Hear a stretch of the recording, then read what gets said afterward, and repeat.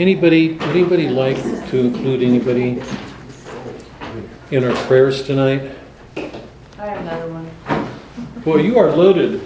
You are carrying a lot. Yeah. Do this again? Yes, Yeah. the death of a young lady last week has really hit hard, my nephew. So it was his cousin that died.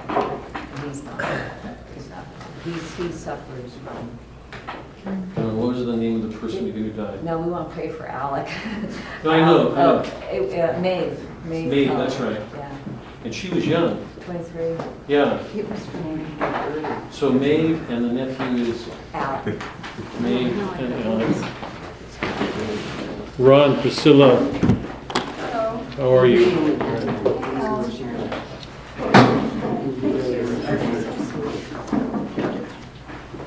Thank you. And Alec. Alec Cullen. ALC. Anybody else?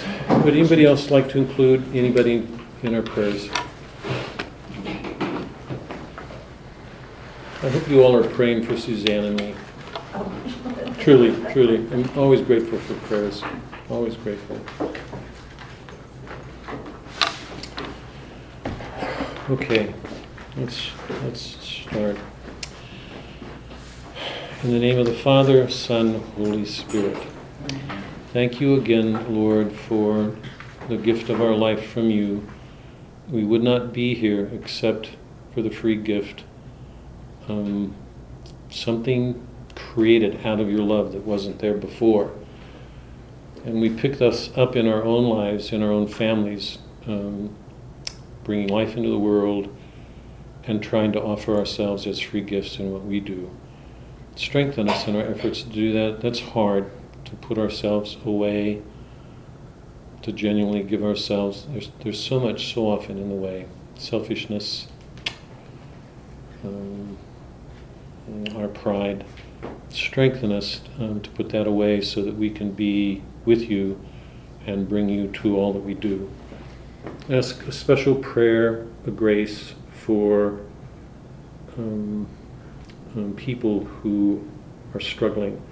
Amy, Carrie particularly.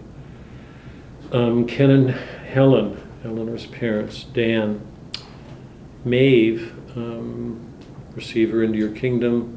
You've asked already, please pardon her sins. Watch over, this is Eleanor, your nephew. Yes. Eleanor's nephew, Alec. How old is he? I'm sorry. He's 28. 28. Death is a part of life. We have to make a place for it. When we don't show something shaky in us, help him to make a place for this, to see this as an occasion for turning to you. We trust in you. We all owe you a life. Help us to give our own up. To see that there is some good in the deaths of those around us and our own. It's one of the things we're learning in the reading that we do. Help us to make it real in our lives. I ask a blessing on the candidates and on our country. We are in sore need. I may not be speaking for everybody, but let me say it anyway. I think we're in a situation in which what we're facing is the lesser of evils. Help us to line them up, to put away the black-white mindsets that so often keep us from making good decisions. So much of our lives are not black and white at all. Help us to commit ourselves, help our country do what it can to choose a good leader. And whoever is chosen, let that person give him or herself completely to the task of recovering our good as a people. Help us to open ourselves to this reading, to give ourselves to it, to learn, to receive the wisdom that has been here from the beginning of our civilization and put it to work in our own lives. We ask all of this in Christ our Lord. Amen. Amen.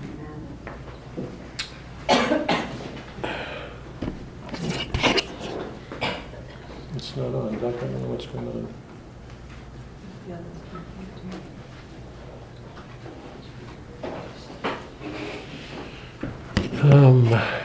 Did you get it on? I thought I had it on before, but maybe not. Okay, we're going to do, the poem for tonight will be Hopkins again. I'm going to reread the Windhover. You're probably getting tired of this poem. I've read it so many times now.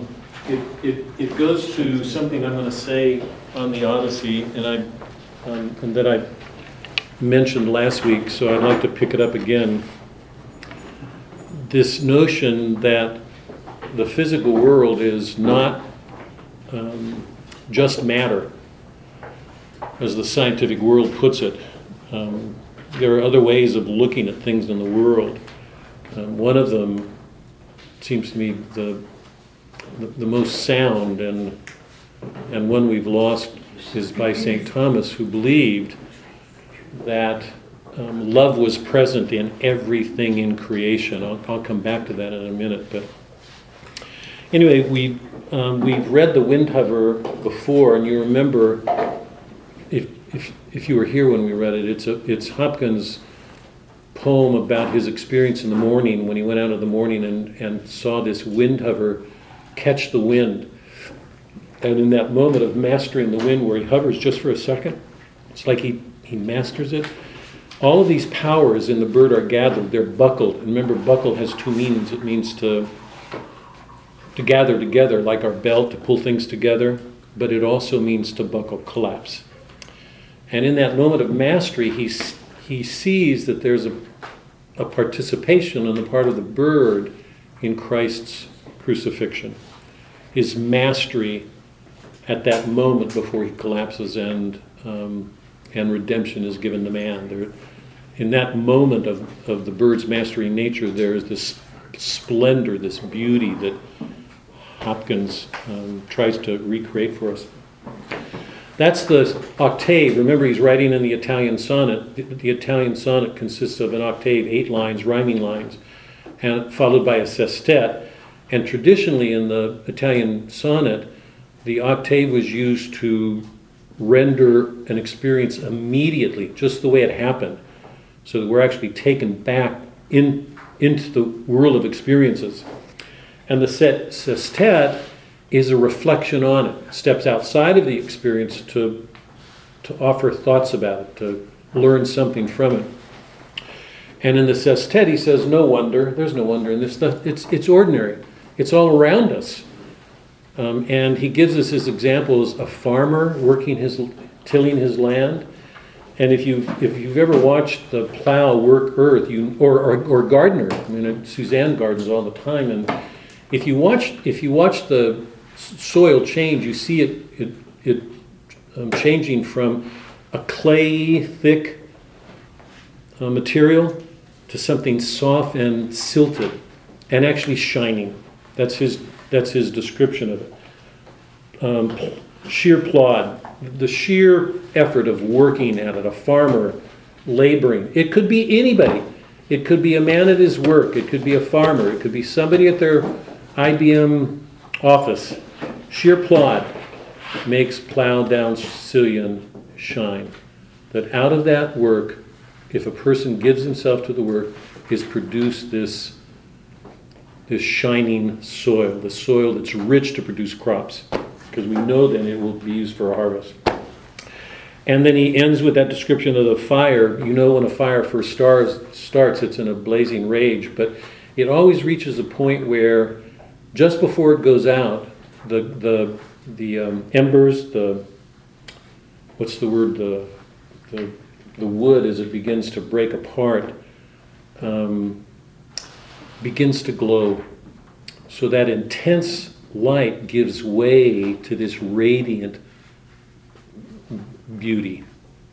And once again, in the death of this material as it burns itself out, he sees once again a participation, something signifying the crucifixion of Christ. All things in nature are going to die. All of us are going to our death. We're all dying right now. And presumably out of that death, hopefully out of that death, will come some kind of light. So the wind hover, and then the ones that I really wanted to read tonight was as kingfishers catch fire. And in this poem, what he does is recount all of these things in such a way to describe them that we see that in whatever it is they're doing, what's peculiar to them, a kingfisher, a dragonfly, a stone tumbling down a well, the bell tolling, whatever is going on, it can be anything. That thing is speaking its being. That's what I said last week, and that's why I picked this poem. That everything in nature means. Everything in nature has a self. I'll come back to that in a second. But this is one of the most beautiful poems that is an expression of that fact for the poet. And like the Windhover, this one has the same sort of a form, an octave and a sestet. In the sestet, once again, Hopkins reflects on his experiences of these things, a bird, a fish, a stone tumbling down a well, and then says that all of these things are fulfilling their nature. And by the way, that's not a denial of free will. Each thing in nature has a nature, an end. We all have a destiny. We're human beings. We were meant to fulfill that end, whatever it is, as humans. And for each one of us, it may take a different form, but we all have an end. And what he finds in all of these things is some semblance of Christ. That Christ is visible in some way because he was the one who made everything in creation. So we'll see that at the end. So let me read both of these poems. The Windhover, Christ our Lord. I caught this morning morning's minion, kingdom of daylight's dauphin, dappled dawn drawn falcon in his riding of the rolling level underneath him, steady air.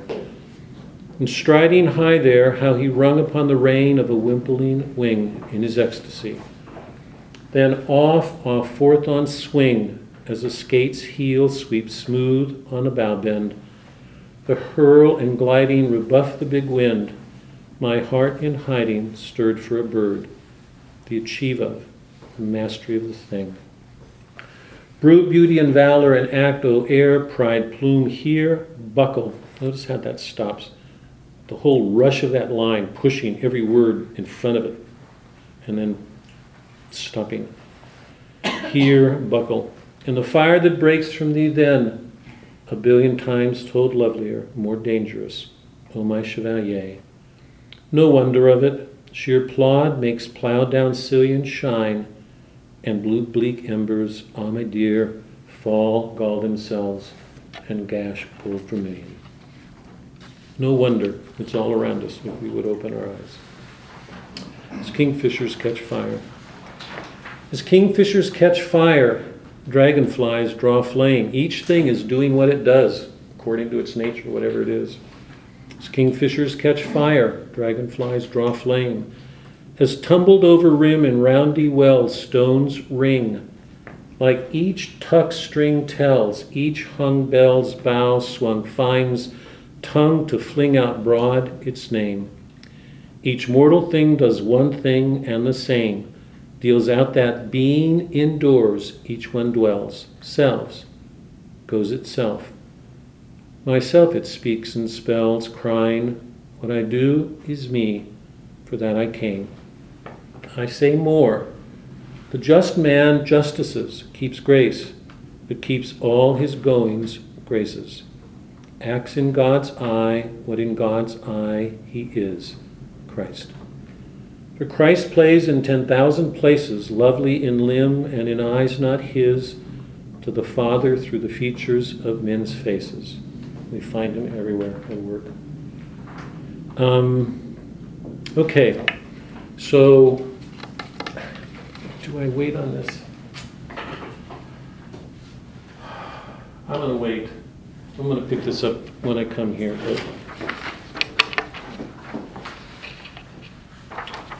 Okay, so let's review just for a few minutes. We have got to get out of here early tonight we've got to get home to the television. Huh? What's on TV? Oh. The debate, or whatever we're going to call it. I don't know if that word does any justice to it. Okay, we've been talking about the epic as prophetic. I want to add a term to all the terms that I've been using to describe the epic up to this point. Prophetic. It's a word. It's a divine word. Remember, the poet calls on the help of the goddess Calliope to tell this story. So over and over again, I've made the point, it's a divine word. It's a divine perspective. That through the poet, a divine perspective enters our world so that we can see the ways the gods are involved in the affairs of men. That's a constant with the epics. The epic is always about a founding. We've said that. And we've seen now, we'll see it again here, that nobody in the epic, none of the characters in the epic see what's going on. The poet is the only one who does. So the question is whether his audience, those who hear him, and remember it's a song, so there has to be a beauty in hearing it. It would be something akin to, well, not quite, sitting down to a Bach, cantata or something like that, but maybe in church, hearing a choir sing beautifully and being moved by it. The audience would hear the poet sing the story and be moved by the story and the music of it. And the question that I've been asking is, since nobody in the book is aware of the founding that's taking place, are the readers, are the audience? How well do they listen? How well do they see? How well do we see? How well do we listen? Do we see the changes that are taking place? Are we aware of what happened with Achilles? Do we understand the profound significance of what happens in the turn in that book? The peripeteia, right? You all know what that means, the peripeteia, the turn, and the recognition that takes place there. The peripeteias, the turn, the anagnorisis, the turn. When somebody turns his life around and goes, Achilles reaches that point where he says, I've let everybody down, I let Patroclus down, and he accepts his death and goes back into the war. So there's a radical change in him, and that change is reflected in what happens in the plot, and we saw that. The whole ending of the book reverses what was set in motion in the beginning. So we're going to find the same sort of thing going on here, very different context, but a similar kind of action. The word that I want to throw in with the other descriptions that I used of the epic is anti-romantic. We're going to see this more clearly, I think, in Odysseus' stories when he tells the stories, and in his own actions when we put them all together. What do I mean by anti-romantic? What I mean by anti-romantic is, let me come at this a couple of ways. The romantic temperament, certainly after the romantic period in the 18th century, 18th, 19th century, the romantic temperament tends to be associated with unrest and change, always wanting more. If you look at the romantic poets, and if you line them up with what happened in the 18th century, you see two revolutions that are major revolutions historically when you look at the history of man, the French Revolution and the American Revolution. And lots of them associated with the artists of that time, Beethoven and Blake and Shelley. The precursors of that romantic movement really come earlier. They're Rousseau, I think genuinely in some ways Rousseau and Locke and Hobbes, but generally by romantic we mean longing for more, expecting more, and moving towards it. So there's an element of unrest in the romantic temperament. The classical temperament, the one that we're involved with right now with the works of Homer, is anti-romantic in the sense that the classical temperament begins with some understanding of the importance of restraint, of human limitations. We saw that really clearly in the Iliad. We could call Hector the prototype, the ancestor of all romantics. Yeah, I wish I could be as a god. Always wanting to exceed limits, do more, to be great. Achilles is an exemplar of the classical temperament, accepting his limits.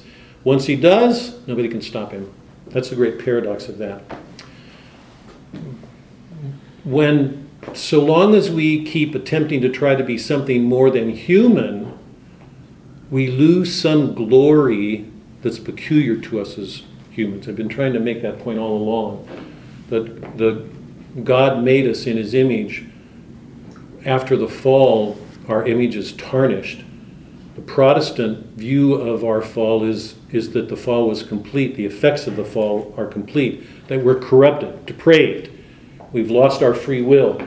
It's a very dark, pessimistic belief, and it permeates our world. The Catholic view is very different. It's you can't destroy God's essence, what he made in essence.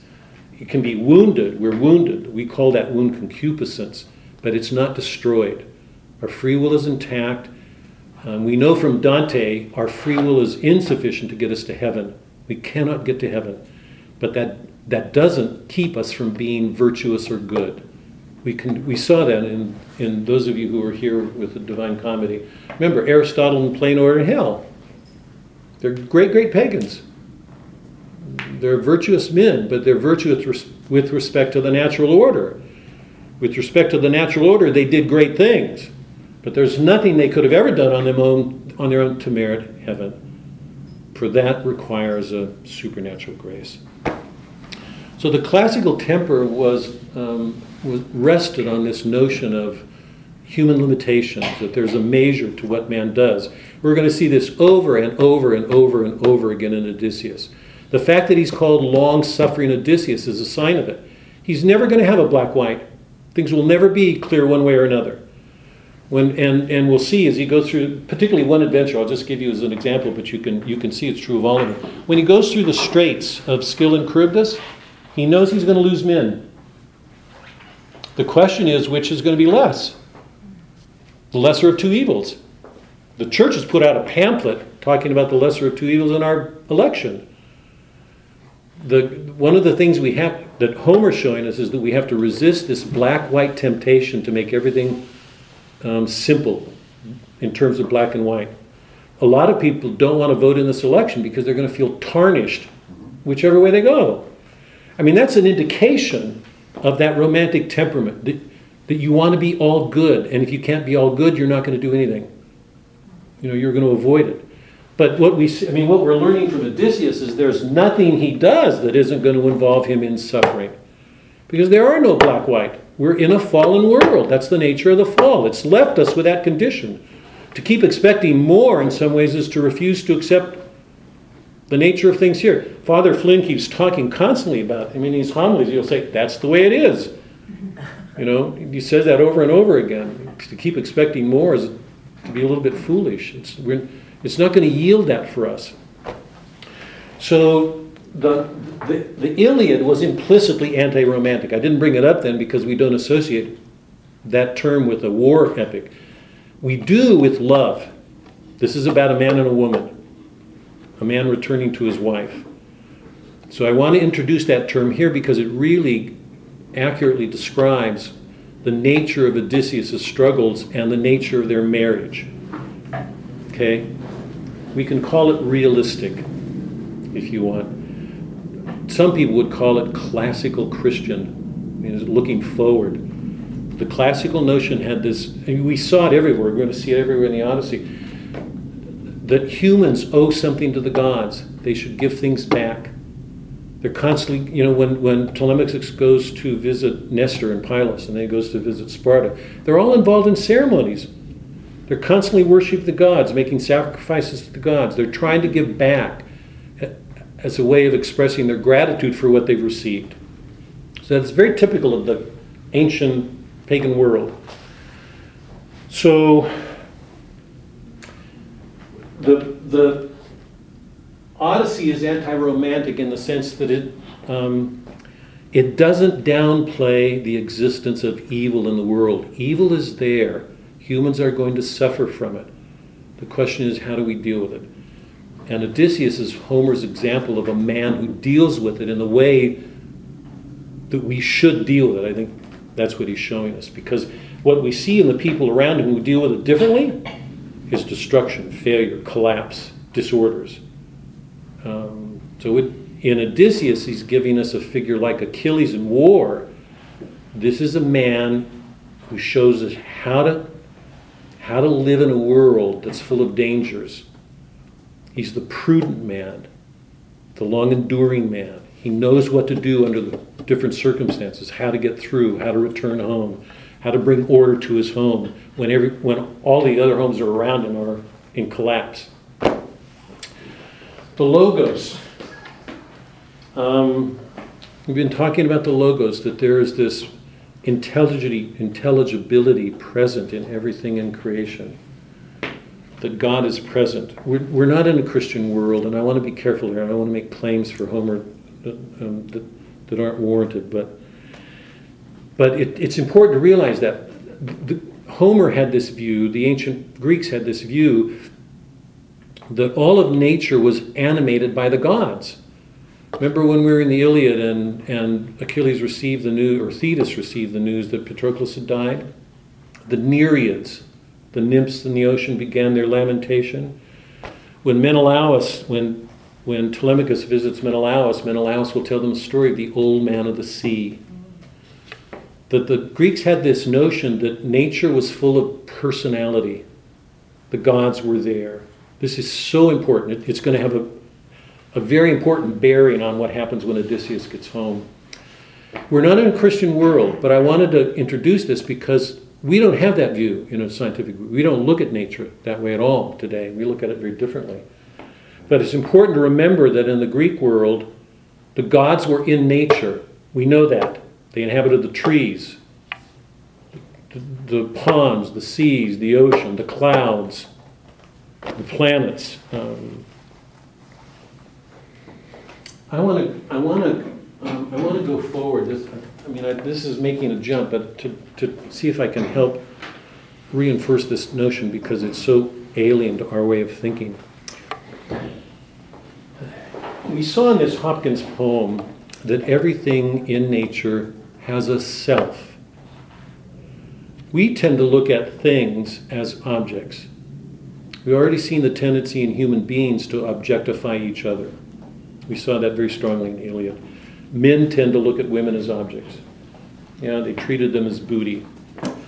And men treated each other as booty. Killing another man was as much a way of getting his possessions so that they could enhance your own stature. Yeah? So a man was little more than an object to be killed so that your own stature as a human being could be enhanced. Achilles is breaking from that whole, he's shattering that way of looking at things. What we're going to see in the Odyssey is there's going to be a pretty serious critique of women and the way women objectify men, the way they use them. So Homer's making his critique, I think, complete. But the point I want to emphasize here is that there is this notion on the part of the Greeks that each thing had a self, a Nereid, the old man in the sea, a god. One of the parishioners in the last class on Friday morning asked the question, why was it when Telemachus and Pisistratus, Nestor's son, came to Menelaus' house, or when Telemachus arrived at Nestor's house, they were always received and bathed and fed before anybody asked them who they were. And you, if you're reading, you know that when Odysseus comes to the Cyclops cave, even the Cyclops ask, but he doesn't. This is a real irony. He doesn't wine and dine him. He uses Odysseus' men to feed himself. I mean, he completely inverts the rights of hospitality. The reason that was so is because the Greeks believed that the gods were invested in nature. They were present in nature. You had to welcome somebody into your house without asking. You bathed them and fed them because that person could have been a god. I remember I had a conversation with Father John Roberts a couple of years ago when we had dinner together, and I was making the point that I thought the Greeks were actually in a better position to receive Christ. I mean, this isn't God's providence. I mean, obviously God had other things in mind. But it was a way of making a point that the Greeks were, in a way, to better receive Christ than the Jews, because the Greeks had this notion that somebody could appear as a god. Whereas if you know the Greeks, I mean the Jews, if you look at the ark, they would not allow an image to be put in that, because to give an image of God was to desecrate or blaspheme his character. That images would degrade him. And think about it. Christ came and he wasn't recognized. He wasn't seen. Think about the difference between that Jewish way of looking at the world and the Greek world. The Greeks knew that any person coming into your house could be a god, so you had to be careful of what you did. But one of the ways that the church expounded immensely was because of the way that the Greek world worked. Say again? One of the reasons Christianity expanded, it grew so fast and it grew in different Right. ways, is because they replaced a lot of the pagan gods and pagan holidays with saints. Yep.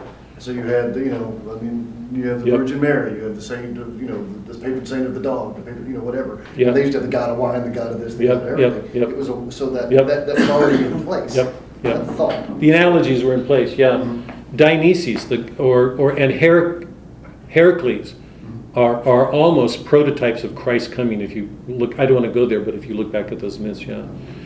The point that I wanted to make here, just to point forward, because if we don't do this, I'm not sure we'll do it later, and I really want you to have it. Take a look at this article by St. Thomas that I gave you guys. According to St. Thomas, this is getting ahead, and I know this, so pardon me for this digression here, but I'm not sure I can fit it in later, and I really want you guys to have this. Yep, before we go forward. Listen to this. According to St. Thomas, the first movement of everything in creation is God's love.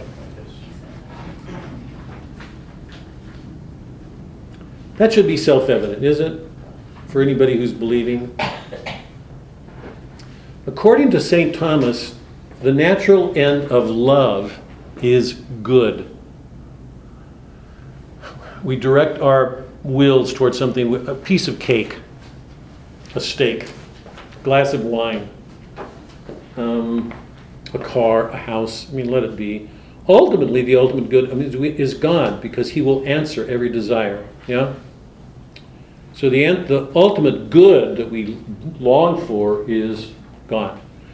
Within God himself, the Father, when he conceived of himself, when he reflected on himself, he conceived, the conception of himself was the idea of himself, the image of himself. What's the image of himself? When he conceives of himself?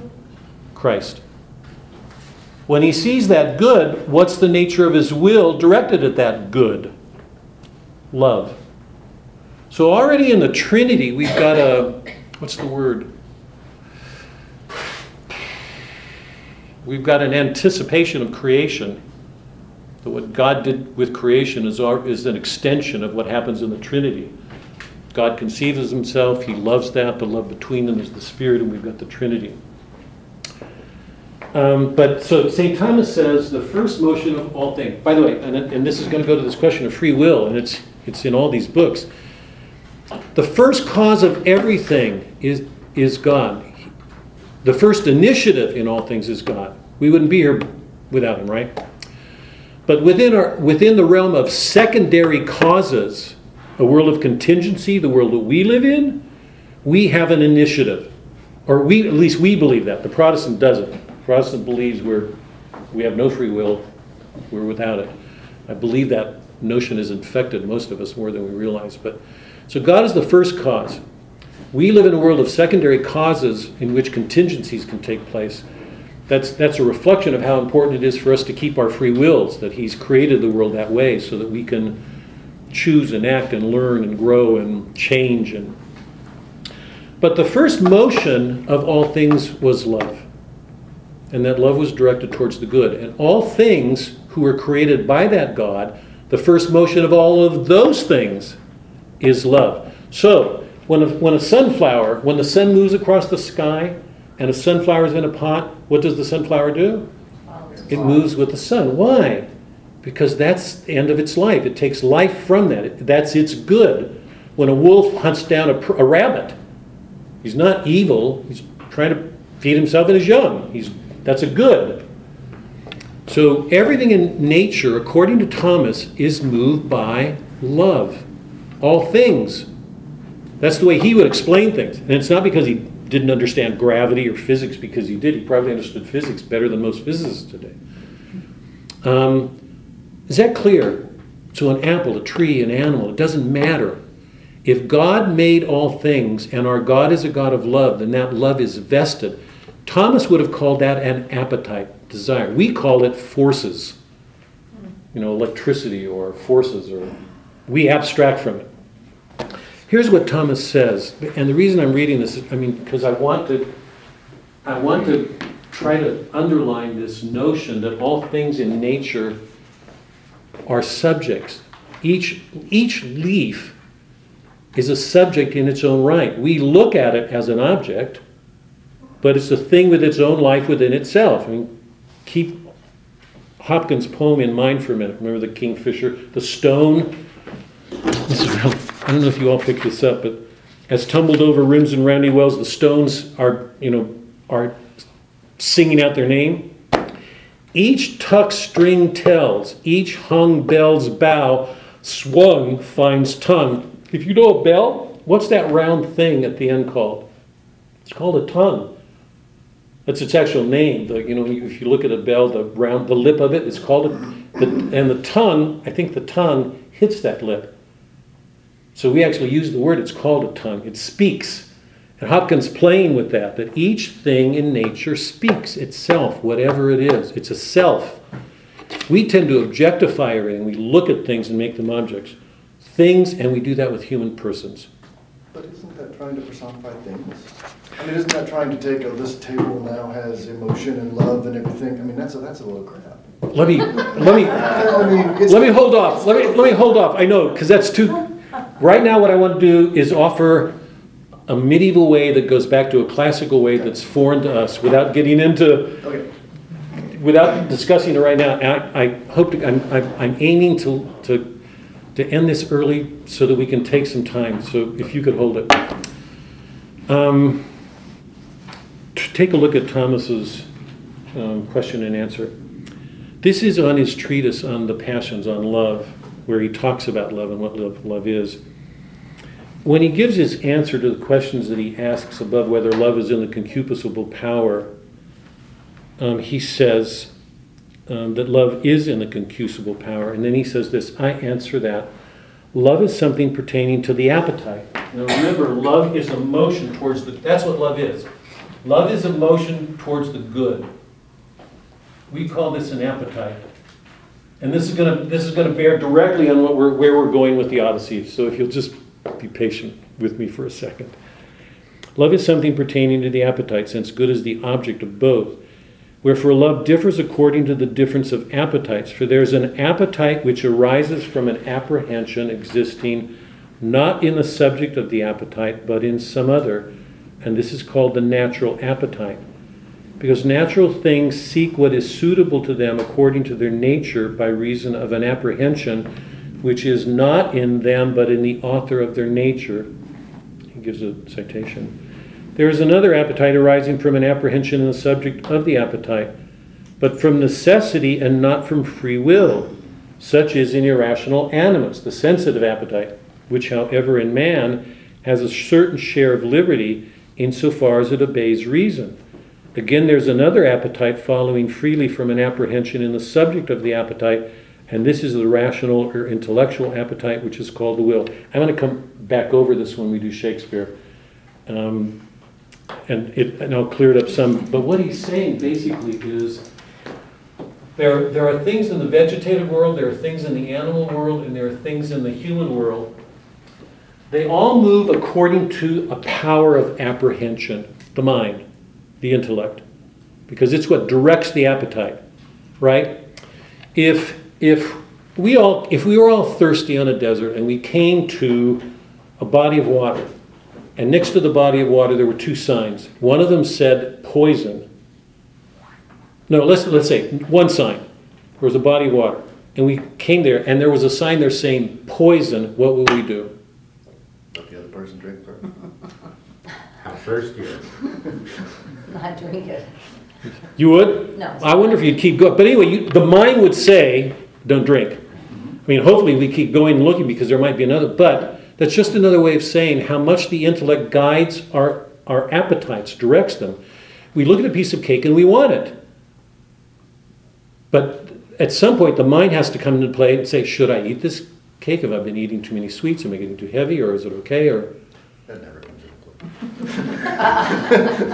no, I feel sorry for you. So there's an apprehensive power connected with the appetites in the soul. Okay? In man, they're related because, as I've said before, reason and our wills are inseparable in humans. Right? The presence of our mind implies free choice. And the fact that we have free choice implies an intellect. Why else would we have it? Because we have to think about the choices we make. In animals, there's a sensitive appetite, but the apprehensive power is present from necessity. Animals act out of instinct. They don't have free will. Okay? In vegetative life, there's an appetite in all things. A sunflower, a tree grows, a bush grows, or a flower grows, whatever you're thinking about. But he says the appetite there does not exist in the thing itself, but in its author who created it. Because that apprehensive power is present by the way that author made it. Because natural things seek what's suitable to them according to their by reason of an apprehension which is not in them, but in the author of their nature. So the way that God has made things, because all things have an order and purpose, is evidence of the existence of an apprehensive power. Not in those things, because they don't have a measure of free will, but in their author, their creator. Okay? So St. Thomas said, the word that he used in Latin was suppositum. Suppositum. That each thing is a subject in its own right. The question is, in our abstracting powers of mind, can we ever enter into that life of another as a subject? And I hope the difficulty is that clear. One of the claims that I'm going to make in this book, the Odyssey, that we couldn't make because in the Iliad, because the Iliad is about a person, an individual, is that Odysseus and Penelope are different in their marriages because they each have a story. They're very different. But when they come together at the end, in some sense, it's a reconciliation, a union of two people who are completely different. Neither of whom sees the other as an object. That they enter into something, and in that moment something's happened. We have to wait to see what that is. I want to wait. Whereas everybody else in this book tends to look at other people as objects. The suitors look at Penelope as an object. They eat up other people. The Cyclops eat other people. The women that Odysseus is going to meet use men as possessions. That the habit of humans is too often to see others as objects and not enter into that life. And one of the claims that I'm going to make here is that one of the ways that helps us into that, I think probably the most profound way, is through poetry. Because poetry is the one mode that does justice to our external world and also helps us enter into the internal world of others. Because that world, as we all know, is so obscure. Man is obscure to himself. I remember when Susanna and I first got married, I think it was early in our marriage when we had already been together for some years, and she had this comment to make to me, and she had this expression of strangeness on her face. She grew up with a sister and a mother, and her father died, so she grew up in a house with women. Her comment was something like, she said, you are so other. She wondered, what is this thing I've married? That men and women are different to each other, yes? I mean, we are not the same. And learning to make a place for something other, I don't think is an easy thing. Poetry, I'm going to claim, helps us move in that direction, because we can enter into the life of another that way. So this logos, there is this presence of a logos. If that logos is according to our belief, if that logos is Christ, the logos, the Word, by its very nature, it's Trinitarian. Its movement is to love and to be loved. The nature of everything in existence, everything, a flower, a table, a flower, a wolf, is to communicate itself and to receive something in turn. Everything in nature is reciprocal like that. If that logos is present, and the nature of that logos is Trinitarian, then there is something Trinitarian in everything in nature. Every self, everything is communicating itself, receiving something in turn. That's one of the things that... Now, in the Greek world, we're closer to that because the Greeks believed that everything in nature had personhood to it. It was alive with the God. Something divine was there. So we're in a very different world from our world, but it's really important to have some sense of how different it is. New kind of hero. We went through this last week. Odysseus is called long-suffering, long-enduring. I want to add this term tonight because it's really important for what we're about to look at. Wherever he goes, he brings pain. Wherever he goes, people suffer. The word Odysseus we'll learn shortly, because next class meeting I'm going to do a lot with language and puns and stuff that Homer does with words. The word Odysseus means distasteful, bringing pain. Wherever he goes, he brings problem. And what we're going to learn is that he brings problem because he himself represents a norm. It's a little bit like Christ moving through the world. Wherever Christ went, he brought problems. Always. Everywhere. Why does he bring problems? Because he represents a norm that's not recognizable by most people. There's a goodness or a virtue, something he brings that most of us lack. Like Achilles, he's a reminder of what man can be. And what Homer's showing us in Odysseus is those qualities realized. So he's uncomfortable to be around. He brings suffering. We're going to see that again and again and again. We talked about homecoming, the nostos. It's the word from which we get nostalgia. But I want to add something tonight to what I said last week.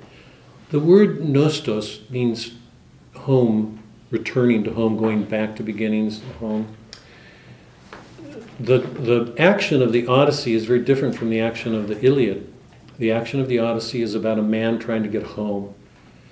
If we look at that really seriously, we have to say Odysseus will not complete himself as a man. It's very different from Achilles. He will not complete himself as a man until he is reunited with his wife. So what he shows us is this what I'm calling this logos. That he won't complete himself until he's with another. Penelope has been holding out. This, by the way, this goes to your question. Is she culpable?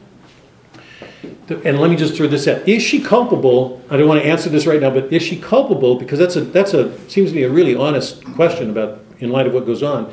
Is she culpable, or is she being prudent, like Odysseus, because she's been waiting for 20 years and her husband's not around? How much longer can she wait?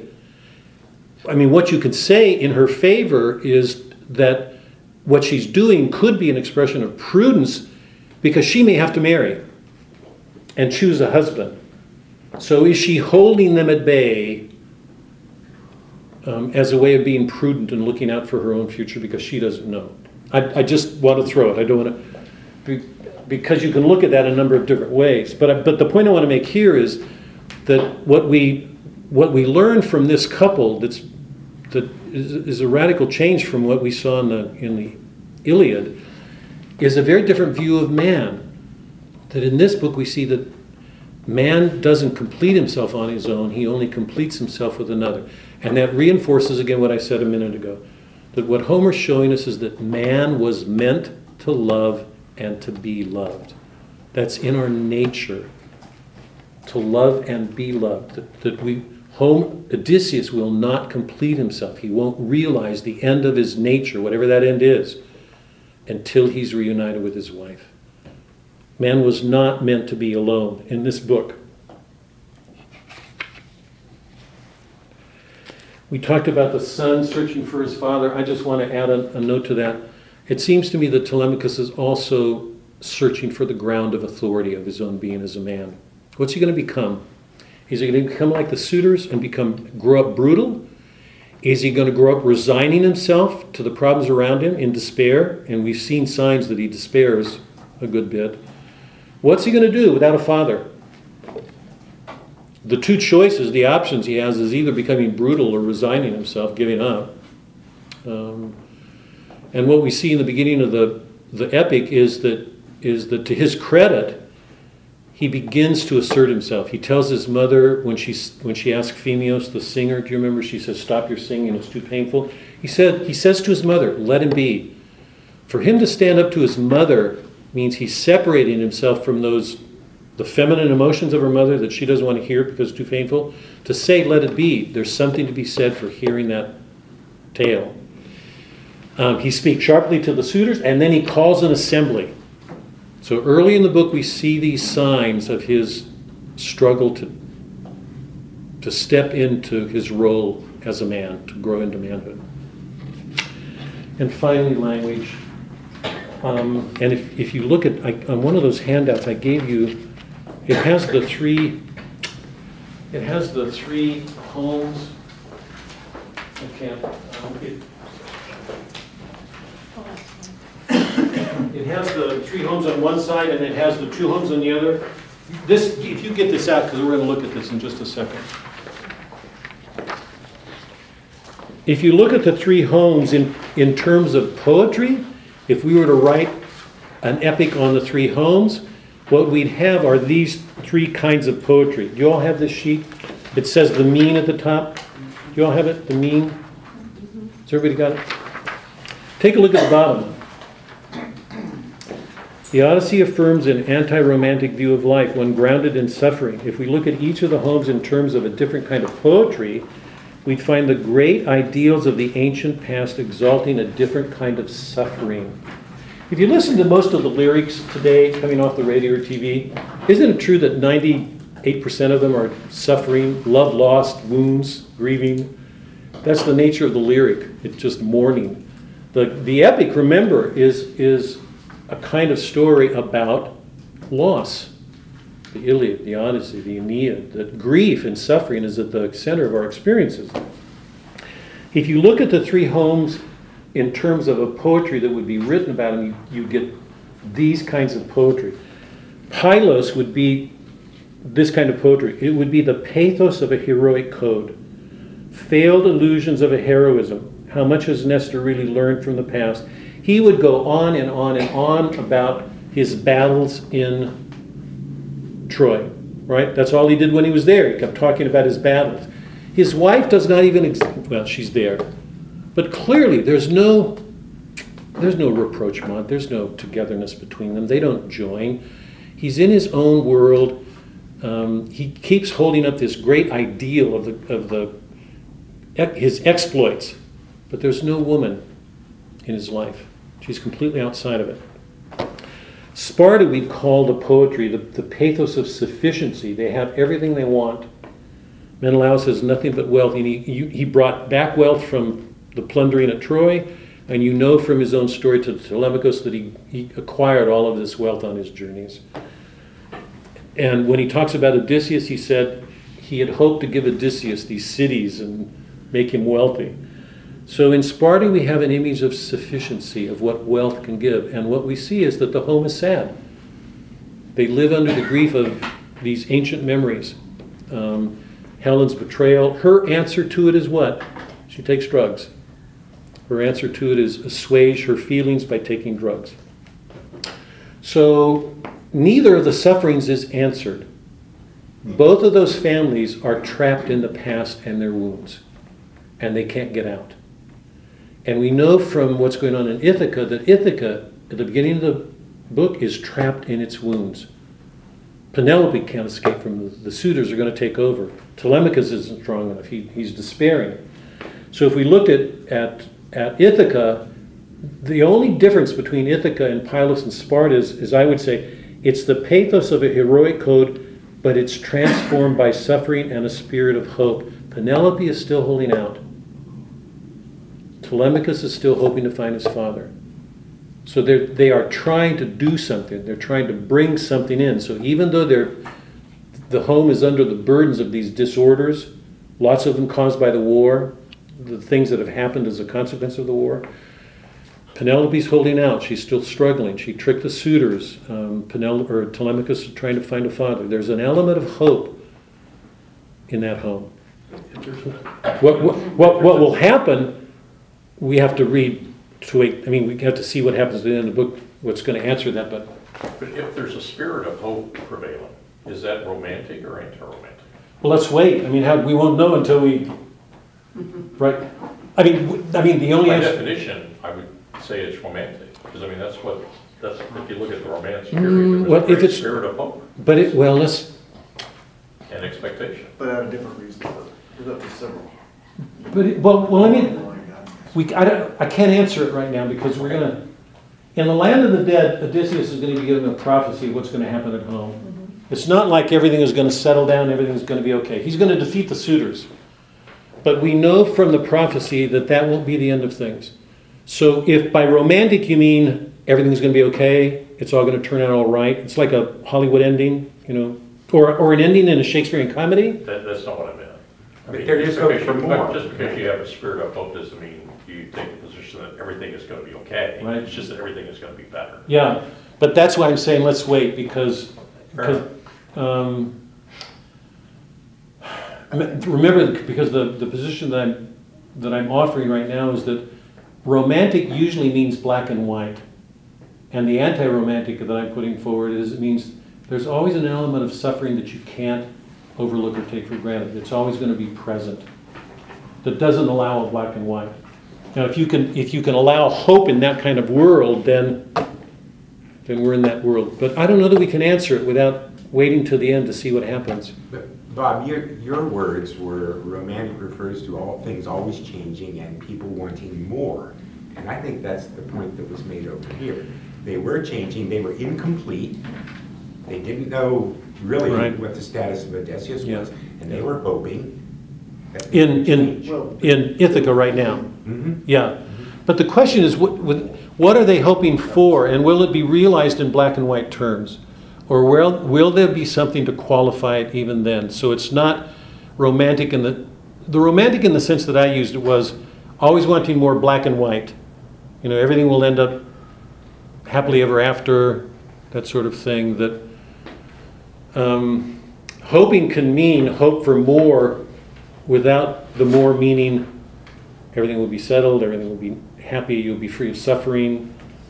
At this point, all I want to do is make a distinction between these three homes, that there's disorder in every one of them, but there's something going on in Ithaca that we don't find in the other two.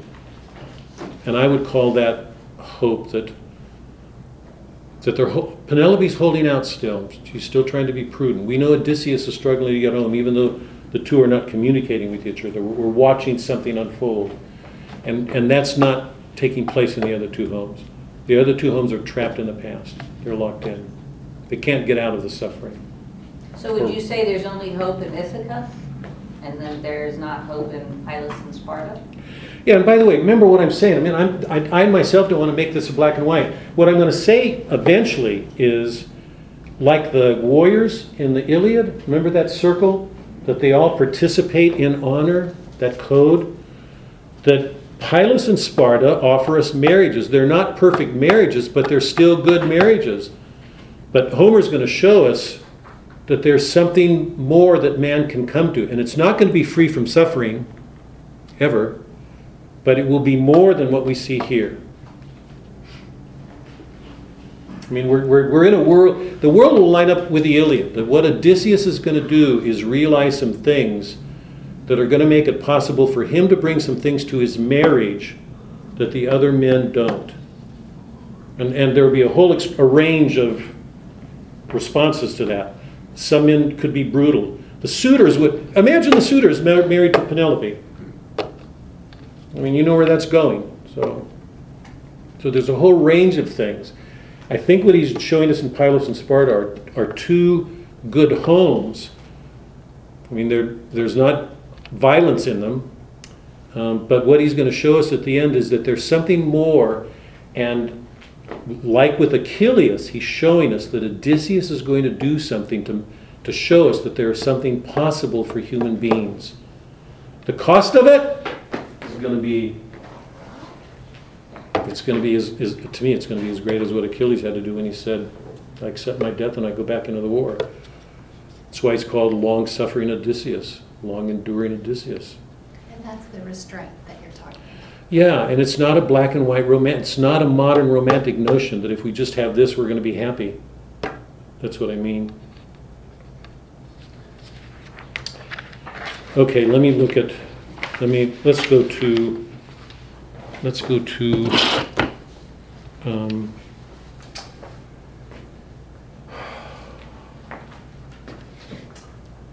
I'm going to turn the board over in a second, but just with respect to the sexual disorders, just a reminder.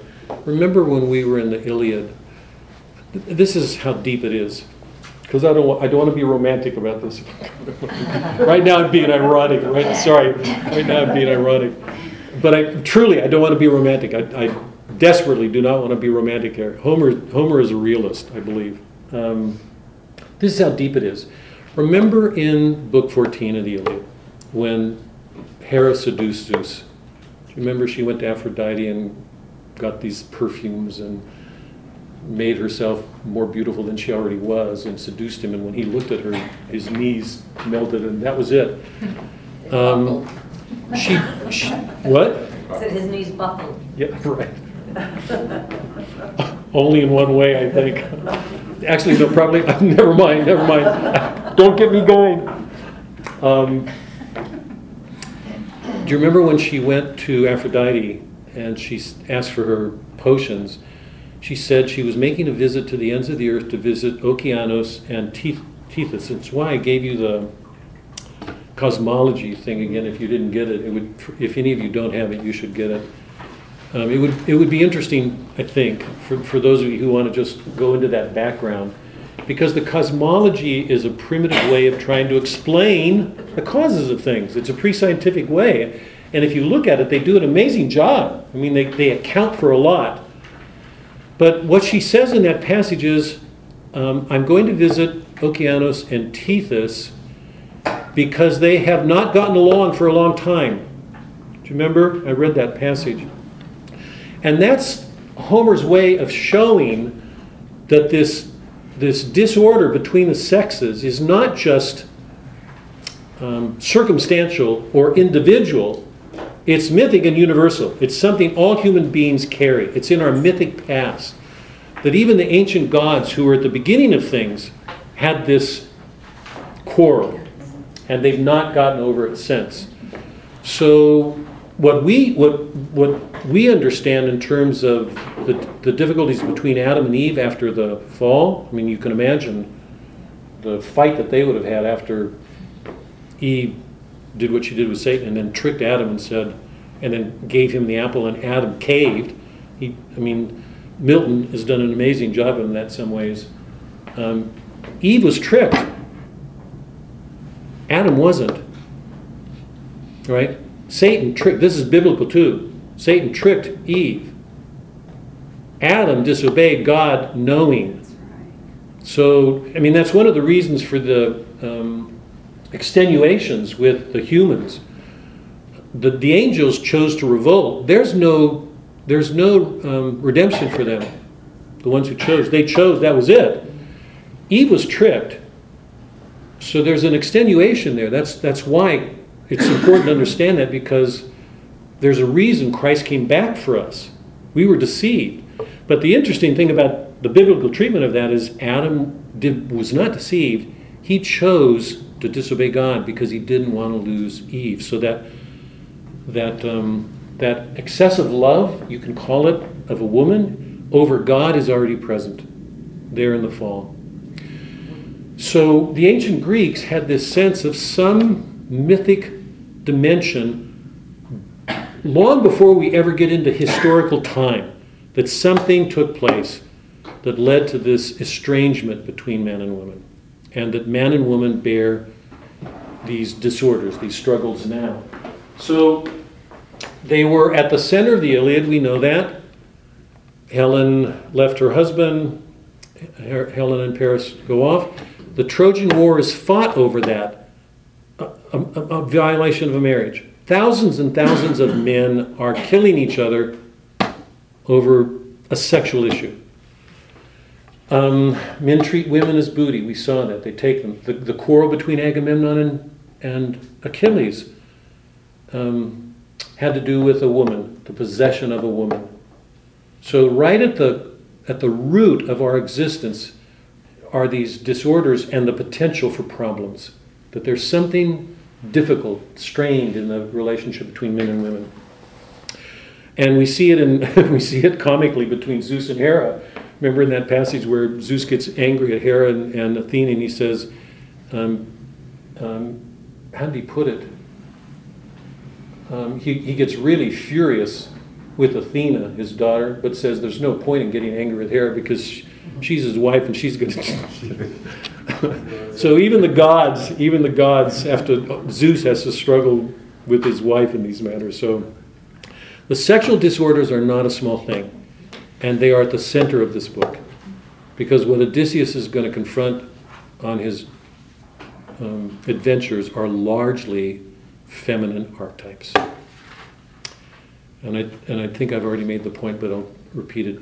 There's no way he will get home to answer the problems at home if he does not come to terms with women. And I think it's important.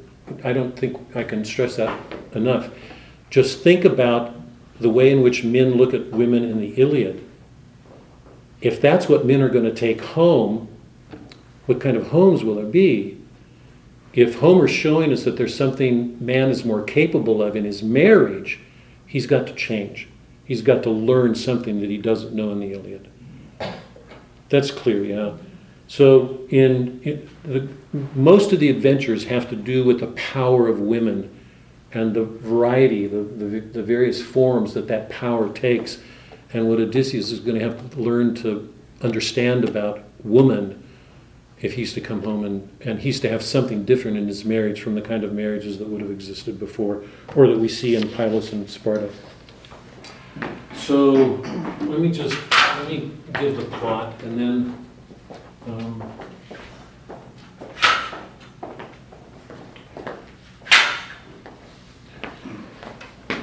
so the plot.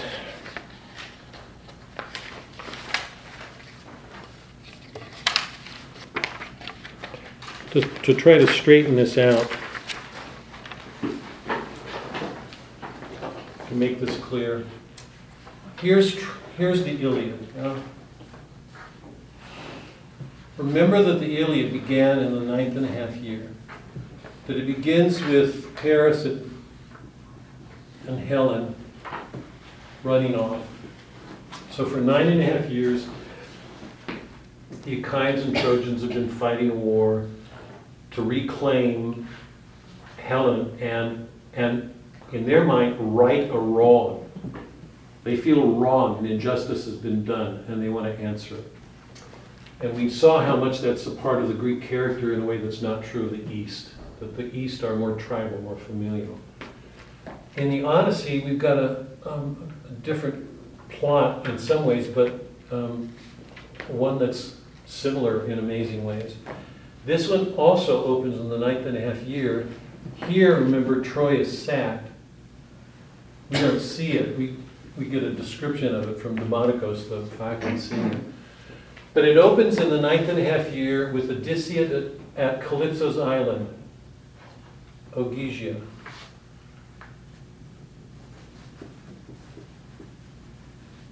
He's here. He's been at her island for 9.5 years. When the book opens, the gods are in a council. That's when Zeus says, men blame us for all our evils, that men don't accept responsibility, they have free will, they do these things, they bring these things on themselves, but they blame us. Athena is the one who says, how are the gods going to love us when Odysseus has been this man who's a good man? Why do bad things happen to good people? That ancient question. It's introduced here at the beginning of the book. How can humans love us when we see this virtuous man suffering all this time? So Zeus sends Athena to Telemachus to help him, and Hermes to Calypso's island. He's the messenger god to free Odysseus. And he leaves, builds a raft and he leaves. Poseidon trashes it, and he comes to the island of Scheria.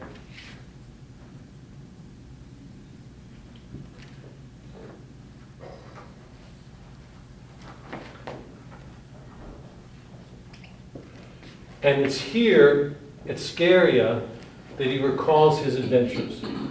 What happened during these years. And remember, in the middle of them, he has a year with Circe.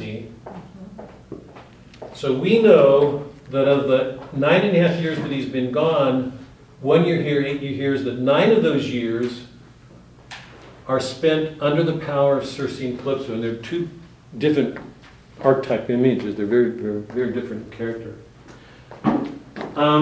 While he's at Scheria, he tells his story of his wanderings.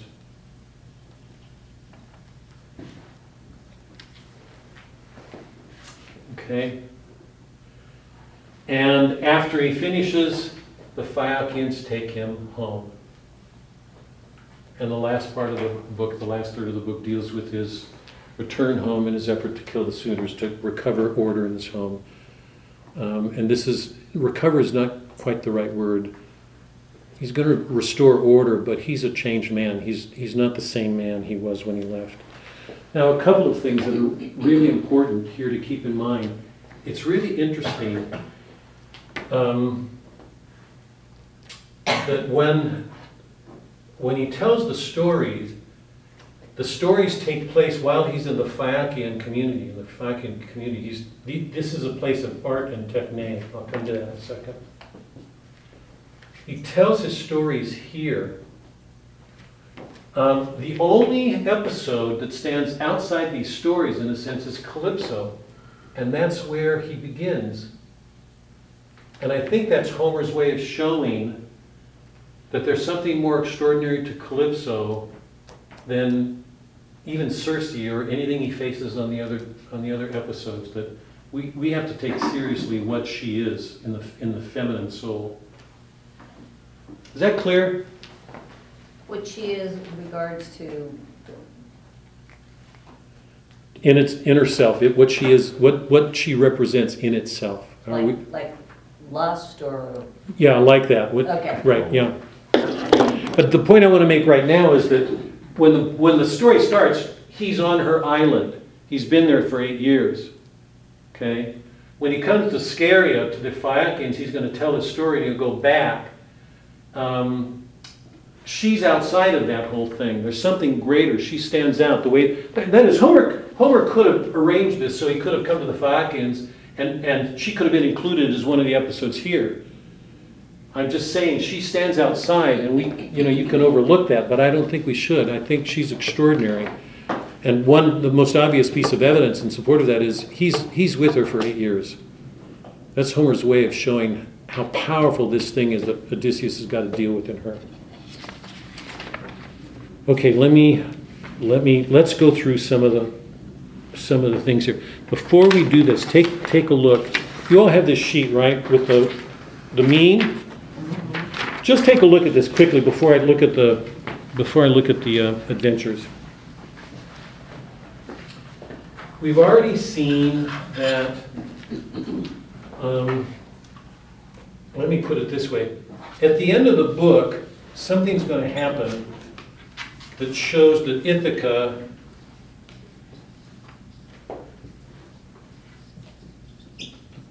the marriage in Ithaca represents something as great in the marital order as kleos in the warrior code. Right? Kleos meant everything in the Iliad. It's that intrinsic order of the soul that a human being could come to in a condition of war. What happens here between Penelope and Odysseus, I think represents for Homer the full possibility that a man and woman can struggle at least to try to achieve. So that if we keep in mind the three homes in the beginning and then set them next to everything else, all the other cities, that we see two things. That the two extremes on both sides of Odysseus' wanderings, if we think of this as his wanderings, are the Phaeacians and the Cyclops. And remember, in the opening description, Homer describes the Phaeacians and the Cyclops as living next to each other, and both of them were favored of the gods. That was the opening description. Take a look at this sheet I gave you with the two circles. I just want to read some of these. I don't want to go into them, but leave these with your mind. The Phaeacians are a people close to Hephaestus. Hephaestus is the god of craft, the god of art. He makes things, right? Near the gods in origins, no man can come bringing warlike. They're removed from people. They have nothing to do with people with bows and arrows. No concern with a bow, only ships. Graceless speech. That's Nausicaa saying to Odysseus, be careful because they can be insolent men. It's as if these people are so removed from the peoples of men that they don't know human courtesies. And you know that one of the men insults Odysseus when they're doing the games. Graceless speech, insolent men, no patience, glorious architecture. When Odysseus looks at it, it's in splendor. It's glorious. Women skilled in weaving, wisdom. Demodocus tells stories. They play games. There's the one man who makes the insult. Antinous says of his men, I've given you the line so you can look at all of this. The Phaeacians excel in everything. Everything about the Phaeacians gives evidence of artifice. And let me just see if I can find this at the end. I think it's going to be 8. Look at 8. This is just before Odysseus goes home, where the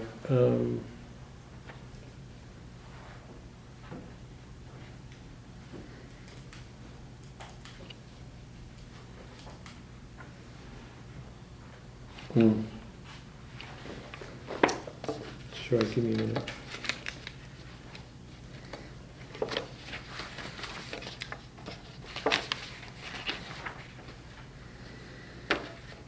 Page 135, let me see. Not sure.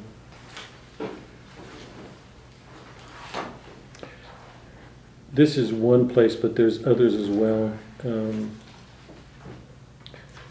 135 at the bottom. Tell me your land, your neighborhood, and your city, so that our ships, straining with their own purpose, can carry you there.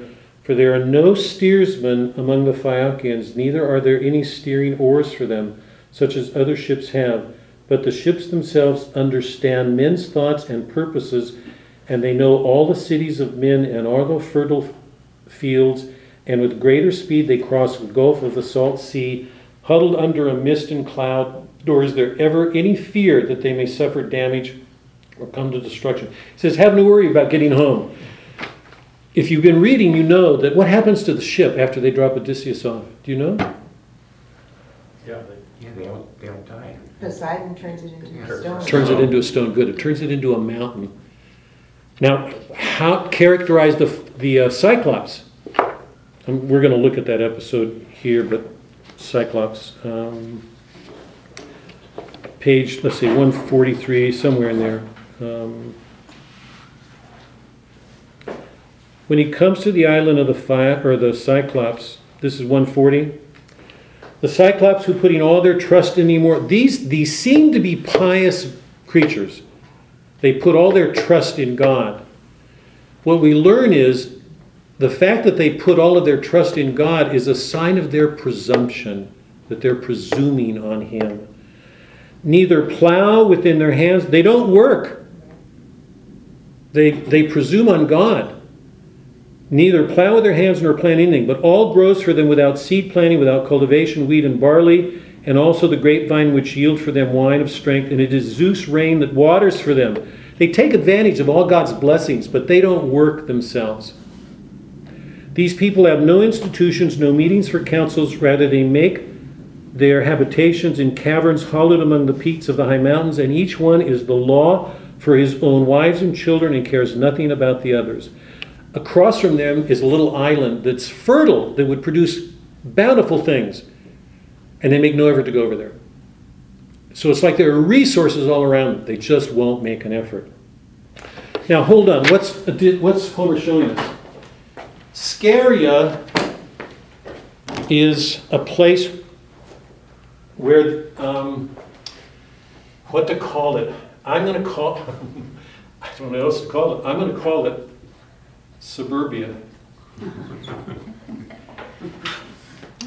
It is a place in which everything is so settled, so ideal, all the fruits of labor, that they don't worry about people coming in and causing problems in their communities.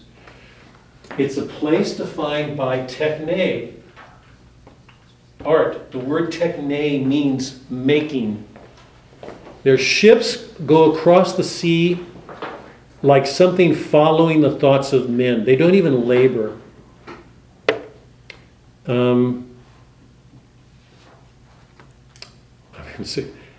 They're like modern America as a technological people. Everything they do shows this mastery of nature.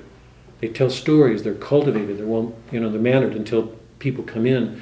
But nobody visits them, they're removed from the world. So they're not engaged in the things that Odysseus is learning from them.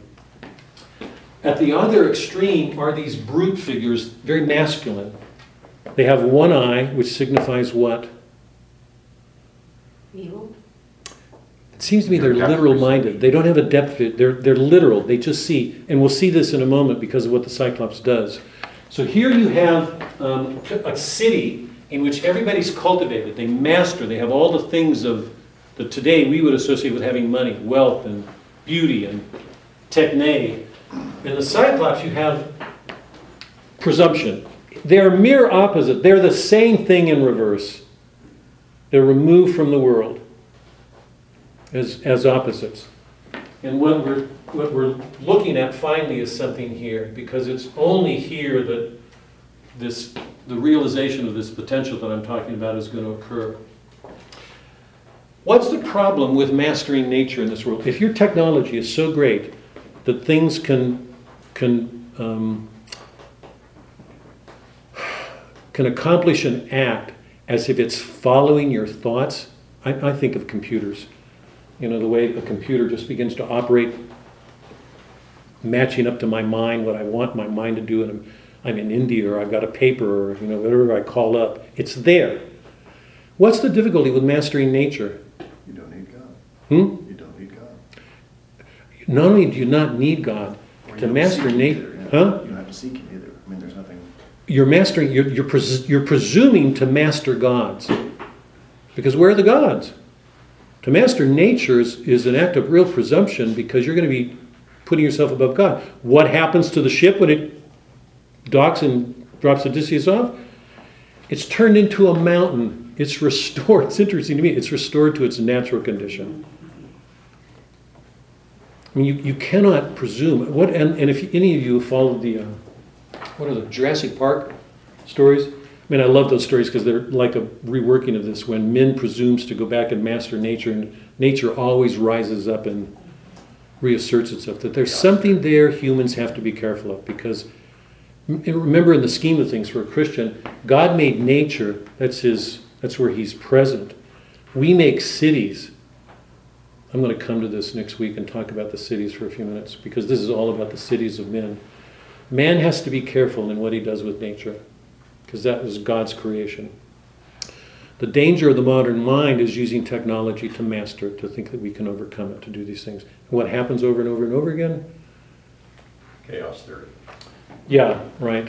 Yeah. Some kind of catastrophe, usually. So let's take a look at some of the adventures.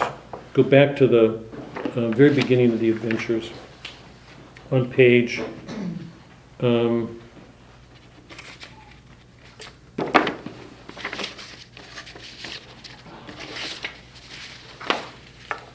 page 138. So when Odysseus is with the Phaeacians, Demodocus starts telling a story about the Trojan War. Odysseus is covered in a hood and he begins to cry. Alcinous sees it and he asks for a break, and they go out and play the games, and the one guy insults him and he shouldn't and pays for it. And we see this great mastery again, and following that they do a dance. And if you remember, when they describe the dancer, Homer describes the dancer as if there was no gravity, as if they defied gravity. They have this mastery of nature. They do things so well. They're so artful in everything they do. When they return, Demodocus, remember he's blind, and we think Homer is blind. So in some ways it's as if Homer's giving us an image of himself, the poet, singing in this court community, telling these tales. He tells the story, the comic story, it's a comedy, of Aphrodite and making love with Ares, and Hephaestus tricking them and getting them caught in his web. Techne. Ares is much stronger, but Hephaestus is much craftier. He's the god of craft. He catches him, and there's that funny exchange between Apollo and Poseidon when one of them says, or Hermes, and says, "Oh, if I could only be tied up in those chains with Aphrodite, he wouldn't want to be set free." And they all laugh. And then Demodocus turns to the Trojan War, and then he recounts that episode when the Trojan horse came in and Odysseus and the men went into the city, and he recalls going to Helen's house because she's married to somebody else, and this is after Hector's been killed. And he begins weeping again. And Alcinous sees it and says, "Stop." And he asks, finally, after all this time, he's been bathed, he's been fed, he's been celebrated, now he asks him who he is. And I think one of the things we're meant to ask ourselves, is this the same man? Because he's watching the story, is he the same man who was at war? He's been almost 9 years, 9.5 years away from that war now. He's been on Calypso's island for 8. He's undergone all these voyages. But it's at this point that he names himself, and when he names himself, he tells his story. Now, I think this is important as a prelude, a condition for getting home, because it's at this point that he has to step outside of himself to tell a story about himself. So I think we're meant to see this as a moment of reflection, that he's learning something, he's using words to tell the story. And I think what he does is amazing. Once we start looking at it, we'll just start it tonight, but notice what happens on 138. He starts. He left Troy. What's his condition when he leaves Troy? Middle of page 138. From Ilion the wind took me and drove me ashore at Ismaros by the Ciconians. I sacked their city. What else would a soldier do who's been killing people for 10 years? He's still a sacker of cities. He's still inclined to violence. Take a man out of a war situation now. Bring him home. What's it going to be like in his family? I mean, imagine that, particularly if you've been away for 9 years, killing people. We talk about stress disorders but imagine 9 years. Homer's so aware of what's going on. He's so clear about what's going on. I sacked their city, killed their people. There I was for the light of food escaping and urged, but they were greatly foolish and would not listen, and there and then much wine. The men are plundering, drinking, they're doing what soldiers, and increasingly the men are going to drop off. He's going to be losing men at every adventure. Next adventure, page 139, are the lotus eaters. He meets these people who give them drugs. What happens to his men? But any of them who ate the honey-sweet fruit of lotus was unwilling to take any message back or go on away. They forgot their way home. How hard would it be if you've been at war for 10 years to come to a city like this and turn away from drugs? I mean, just imagine. So interesting, the second voyage, the lotus eaters, they take their toll on Odysseus' men. Page 140. From there he comes to the Cyclops. I want to just look at a couple of things here and then see if we can stop for tonight and just leave some time for your questions. He chose some of his men and went into the Cyclops cave. I don't want to go into all of this. Let me just make a few brief comments. This seems to me one of the most reckless things he does. He's advised not to do it. He will lose men here. Virgil will get really upset with this scene. What Virgil does with this is really amazing, because Virgil's take on Odysseus is that he was too reckless. He was too cavalier, too curious, wanting to explore when it actually puts his men in danger. He's going to lose some men here. The Cyclops comes in. This is Polyphemus, page 144. So I spoke, but he answered me in pitiless spirit. Stranger, you are a simple fool, or come off from far when you tell me to avoid the wrath of gods or fear them. The Cyclops do not concern themselves over Zeus or the Aegis, nor any of the rest of the blessed gods, since we are far better than they, and for fear of the hate of Zeus, I would not spare you. He has no fear of the God. Bible, fear of the Lord is the beginning of wisdom. They have no fear of the gods. But tell me, so I may know, where did you put your well-made ship when you came? Nearby or far off? I mean, he'd have to be pretty stupid to answer that question. Odysseus tells him on page 146 that his name is nobody. The Cyclops says, tell me your name, for the grain-giving land of the Cyclops also yields them wine of strength, and it's Zeus's rain that waters it for them.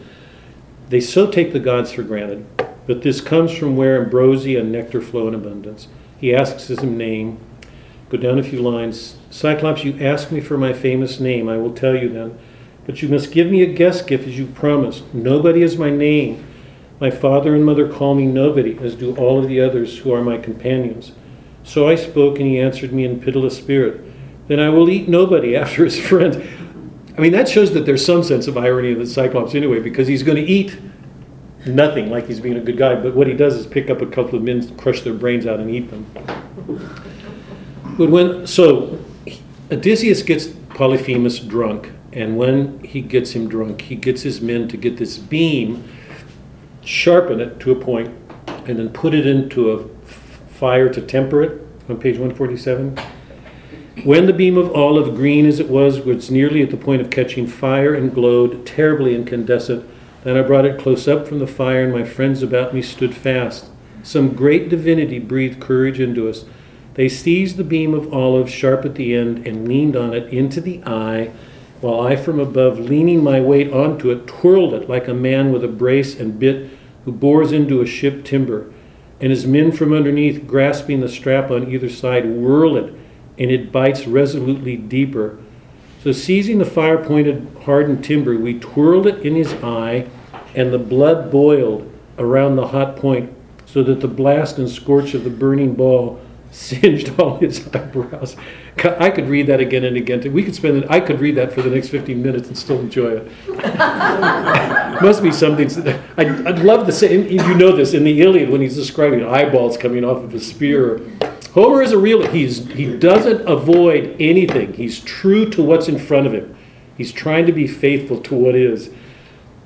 He loses his eye, and you know what happens then. Odysseus and his men hide under the sheep in the morning when the Cyclops lets the sheep out and they escape.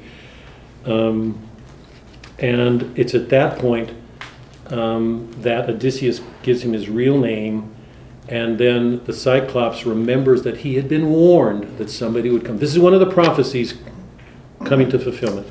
Just one, because there's a number of them that take place. And then Odysseus goes on. Now, hold on just for a second. Do you have the sheet with all the prophecies that I gave you? You should have a sheet. Do you? What's it look like? Yes, it's red and blue. Can you hold it up? List of prophecies.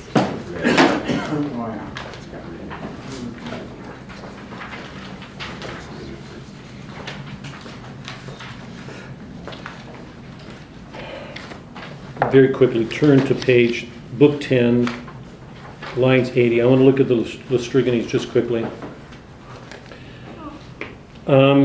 So we've seen a number of the adventures. Aeolus is the bag of wind. Odysseus and his men come offshore. They're offshore to Ithaca. They're right there at Ithaca. I know. And they open a bag thinking that the bag has got booty in it.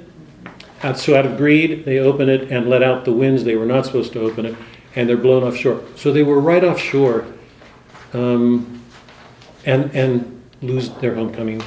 They're back out at sea. The next one is the Lystrigenes. I just want to touch on this and then quickly sum up and then leave some time for some questions. On page 153, they come to the land of the Lystrigenes on about line 112. But when they entered the glorious house, they found there a woman as big as a mountain peak, and the sight of her filled them with horror. At once she summoned famous Antiphates, her husband, from their assembly, and he devised dismal death against them. He snatched up one of my companions and prepared him for dinner, but the other two darted away in flight and got back to my ship. The king raised the cry through the city. Hearing him, the powerful Lystrigenes came swarming up from every direction, tens of thousands of them, and not like men, like giants. There, standing along the cliffs, pelted my men with man-sized boulders, and a horrid racket went up in the ships of men being killed and ships being smashed to pieces. They speared them like fish and carried them away for their joyless feasting. Odysseus had 12 ships before this. He says below, "Gladly my ship and only mine, and out from the overhanging cliffs to open water." He's got one ship. He's lost all 12 ships, except his own at this point. So he's lost all of his men. He will go on to Circe's island, the land of the dead, the Siren, Scylla, and Charybdis, and then the island of Helios, where he will lose the rest of his companions, and then he'll go home. One last thing just to tie this point up. When he gets to Circe's island, Hermes meets him and tells him to take a molly. Hermes meets him.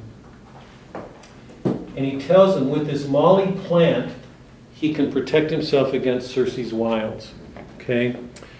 And she's surprised when she doesn't have her power over him, but Odysseus agrees to stay for a year, and then he's the year. Two quick things here, and then let me just make a couple of comments on these adventures, because we have to get on. The Lystrigenes queen is described as being as large as a mountain. And I'm going to ask you to think, if you disagree with this, disagree, but let me suggest this. What we see in the Lystrigenes queen is a woman who's described as large as a mountain, as if her sphere of influence was great. And we see what happens when they're there. All of these other Lystrigenes people come and cause havoc and destroy almost all of Odysseus' ship, except his own. So in the Lystrigenes queen, we have an image of a woman who's described in terms of a mountain. And I think we're meant to think about how great her sphere of influence is.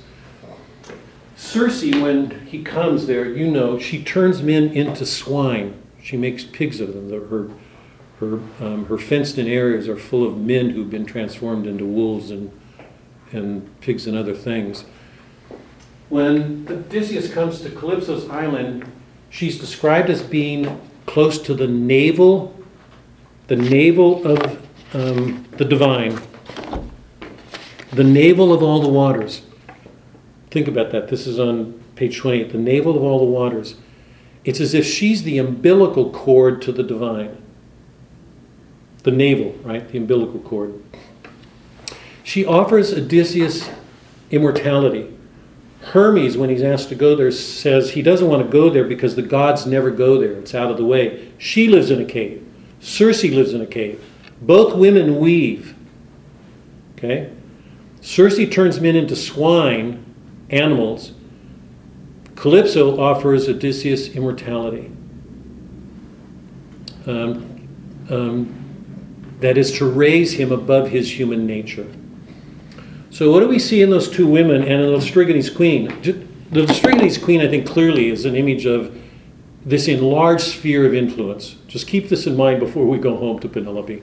Because my question is going to be when we start next week, where do we find all of these women figures at home? What is Homer doing? And I'm going to suggest they're all related to Penelope in some way. Circe turns men into swine. She turns them into animal. Odysseus only gets free of her power because of the help that Hermes gives him with the moly, and it's a plant in nature. He can't get free of Calypso without Hermes' help. Calypso offers him immortality. It seems to me that Circe is an image of that power in women that has the effect of reducing men to their animal nature, the sexual nature on its lowest animal terms. Calypso is an image of what's immortal in the beauty of women. And I can't say that strongly enough because I think we screw it up in our world. But if you think about TV and the way women are presented on TV and the beauty, you shouldn't have a problem. They wouldn't do that unless there was something subliminal in that power, so great that it could have the influence that it does to sell. What I'm suggesting here is that in Calypso we're given an image of a transcendent quality of beauty and the power, the extraordinary power that has over man. And if that isn't clear enough, just think about this. Beauty is one of St. Thomas's 5 transcendentals. It's associated with Christ as the image of God. That beauty, order, proportion, loveliness are all the qualities of beauty. And remember, if it's a transcendent, it means it's that in which we find our rest. When a man looks at a woman with that kind of ideal, whatever we want to call it, when he is overcome by the beauty of a woman, I think it's because he sees in that beauty a longing for the rest that will take place sexually in the sexual act, but that also takes place in the experience of that beauty. I don't know if that makes sense, but I deeply believe that. I mean, some of you may challenge that, but beauty has the same effect as a final end. It promises rest. Nausicaa is that kind of an image in Phaeacia. She's young, youthful, promising, So what Homer's showing us are two aspects of the feminine. That power in a woman to awaken the sexual in man, to reduce him to a beast sexually. But also that power in a woman to tempt him to something beyond himself, to what I'm going to call something transcendent in the nature of beauty itself. So that, and we're going to see other things in some of the other feminine creatures, but at least at this point we've got that. Hold on one second. Just two things, and then I'm going to stop and take your questions. Next week, we're going to look at the homecoming and his dealing with the suitors. He's going to kill them all. Before we do that, I want to look at the land of the dead, because he cannot get home until he deals with the afterlife. He's got to come to terms. He's going to meet his mother there. He's going to meet Achilles. And it's going to be interesting. He's going to meet all the queens of the dead. Not one of those queens will remember her husband. Athena is going to say something about that, about the nature of women. Remember, what's the one thing on Penelope's mind? Her husband. What's the one thing on Odysseus' mind? His wife. He wants to get home. He's for 8 years he's been mourning on Calypso's island. He wants to get home. His natural destiny is not immortal. It's not to be above man. His natural end as a human being is human. He wants to be with his wife. But he's struggling with these things. The sexual, what we can call the tendency to idealize something, in another. So I want to look at the land of the dead, take a look at the queens, read that stuff closely, Look at what Agamemnon says about women. Remember, you all know what happened to him, right? His wife killed him when he gets home.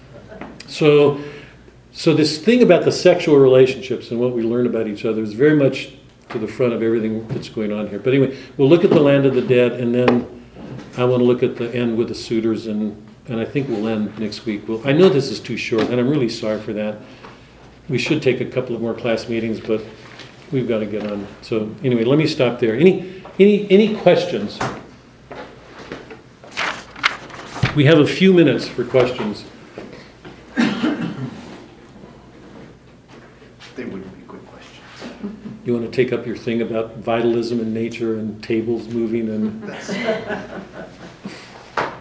I guess one of my questions, and I wonder when I hear you speak about the nature of marriage, the nature of people, there is a tendency, and I don't know if this is correct or not. So one of the problems of looking at anything old and ancient is that it's very difficult for us to take away that which we know now, which they didn't. Right. As in, they didn't have scientific method, they didn't have the romantic movement, that was completely foreign to them. Yeah. Concepts that we take for granted, Yep. they never knew. So when you look at something like marriage and you say this is a good marriage or a bad marriage, that's how we look at it. Back then, it was what it was.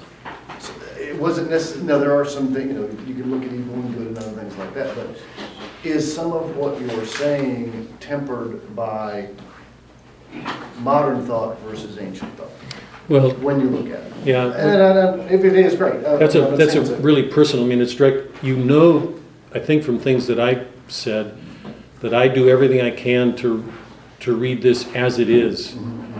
And if we took the cave, Plato's cave analogy, it seems to me that that's a timeless allegory, that we can apply that forever. But I always try to read it as I believe it is. But the answer to the first part of your question is, for me, I don't look at that. I believe strongly in the value of the allegory of the cave. And when I read Homer, I'm shocked at how much he seems to penetrate things about our own life today. I think the Iliad is really relevant as a critique of our world. I think what he has to say about marriage and romanticism or in fact, I would say in some ways it's even more important for us to know that.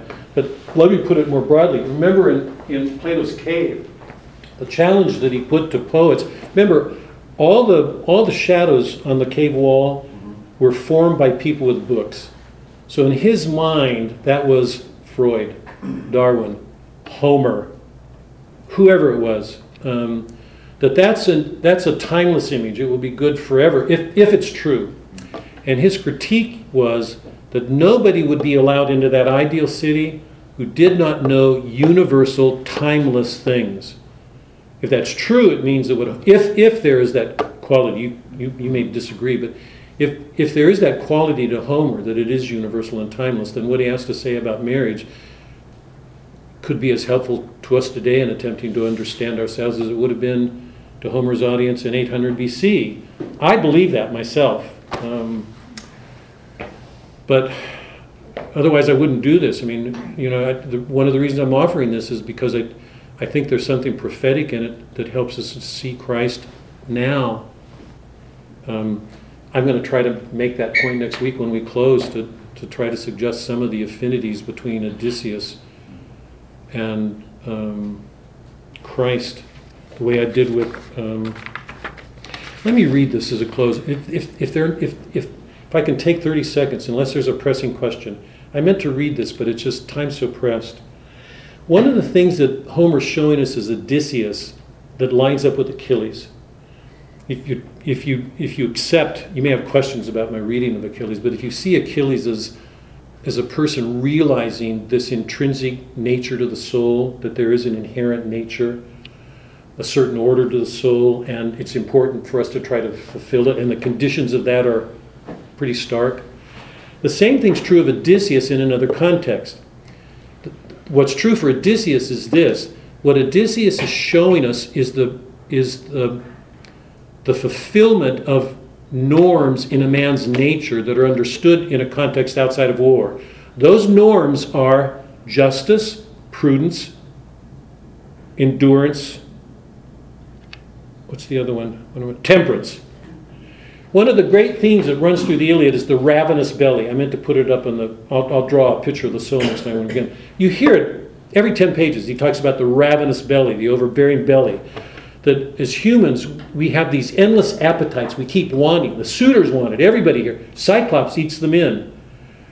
The women are possessive. People want and want and want and want. So how to quiet those? So let me read this. Odysseus learns on his adventures that cities are all different. The people making up those cities are all human, but they display a great variety of dispositions, traits, or inclinations, indicating a great freedom to our nature, but also different views on ways and means of realizing that nature, and different degrees of being committed to realizing it. You can become brutal, you can become violent, you can become passive, you can feel sorry for yourself, you can get angry. There's a whole assortment of things you can do in response to whatever circumstances we're in. And we've seen some of the differences. Pylos, Sparta, all of the cities that Odysseus encounters, the people that he meets there. Here's the point of this.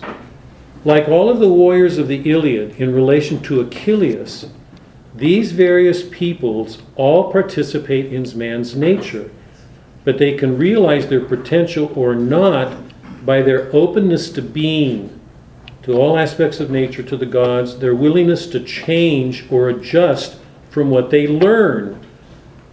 Now, how well do people learn? Do the suitors listen to the gods? Are they learning from mistakes? They're not. What about the people that Odysseus meets? Will Polyphemus learn from being blinded? I doubt it. The Laestrygones people, or all of them. So many of them were warned that he would come. He's a norm. Did anybody take that norm seriously? Did they change? Most of the people don't. Like the kleos that the warriors of the Iliad can realize if they give themselves up, the virtues are those potential goods in men and women that they can realize. This is some intrinsic potential that we have, all of us. If they will work at them and listen to the gods, they can become prudent, just, temperate, courageous. Those are the natural virtues. Aristotle's going to go on. Where did Aristotle get them? Right here. Odysseus is all of those. He's prudent. He knows exactly what to do. He's having to learn from all of his mistakes. And not only learn, but apply them when he gets home. Like the kleos of the warriors, the virtues are those potential goods in men and women that they can realize if they will work at them and listen to the gods. Think about how this is long-suffering Odysseus. He's been at this for ages before he gets home. If they will work at them and listen to the gods, they can become prudent, just, temperate, courageous. And if they will avoid presumption, taking others for granted, using them as objects for themselves. This is what we see people doing in all of the cities. The suitors don't work. Serious question. They use Odysseus. They're using his home. They eat up everything. The maidservants are doing the same things. They're supposed to be there serving. You can't have a better example of presumption. They're taking everybody for granted. And the home is going into bankruptcy. It's just losing. It's being depleted. It's a very serious question what the maidservants do. They're all going to die at the end. They all use each other for their own comfort, to get ahead. So what we're learning is that Odysseus is an image of what man can become in a marriage from learning from these things. And part of them, I've tried to go over here, some of the archetype figures. He's got to learn to deal with the brute, the literal mindedness of men that's imaged in the Cyclops. He's got to learn to deal with that when he gets home, because that's the suitors. The suitors, if you were to look at the spiritual soul of the suitors, they would be one-eyed Cyclops. I hope you see that. They're brutal men. They don't see. They're one-dimensional in the way they understand. The maidservants, Penelope, as women, look at the Circe wants to possess Odysseus. Calypso wants to possess. She wants to have him. There's something possessive in both of those women. They don't want to let him go. The gods have to help him get away. So Odysseus is learning something about the nature of man, and he's learning something about the nature of women. There's no way he can come home to have a marriage that Homer's showing man is capable of having But the cost of it is, I'd say it's as great for Odysseus as it is for Achilles. So what Homer's showing us are this greatness that man is capable of in the natural order. Can he make heaven in a Christian world? Absolutely not. But he can fulfill these potentials that he has in the natural. Set this against a Protestant worldview. In the Protestant worldview, man is absolutely corrupted. He has no free will. He can't do anything good without grace. That is not a Catholic view. If you remember Dante, the natural virtues we are capable of being. The natural virtues, this is our belief as Catholics. The natural virtues are prudence, justice, temperance, courage.